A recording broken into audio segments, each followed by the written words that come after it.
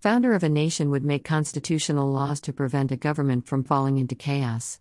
The constitutional laws are a system of check and balance to equalize power in a country. Therefore, people are not subjects but citizens of a nation. The citizens have legal rights which are protecting them from the system to cause harm to them. The constitutional laws are the mother of all laws. No one can make rules which are contrary to the constitutional laws.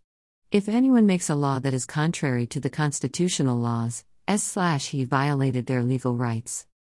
Recently, the Liberal Party of Canada, under the leadership of Right Honourable Justin Trudeau, a law legislated in the Parliament that allows police officers to enter a person's house for suspicious of drinking alcohol, or a police officer can stop a person for wary of drinking alcohol. A rational mind asks questions like, does Constitution says a citizen has a right 9? Everyone has the right not to be arbitrarily detained or imprisoned. When therefore, how is it possible for politicians to pass a law which allows police officers to make an arrest not based on reasonable probable ground, but based on suspicious activities?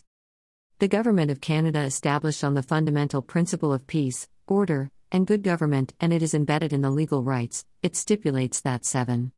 Everyone has the right to life, liberty, and security of the person, and the right not to be deprived thereof except following the principles of fundamental justice. 2. Do Canadians feel secure some strange person walk in their home and demands tests for alcohol? The bottom line comes to this excellent point: does Canadian Constitution matter? Is it just a piece of paper that requires expensive lawyers to appear before a judge to debate an issue while people's legal rights violated and citizens' relation with their government is broken down? Endnote 1. https://lawslowest.justice.gc.ca/eng/const/ page 15.html 2.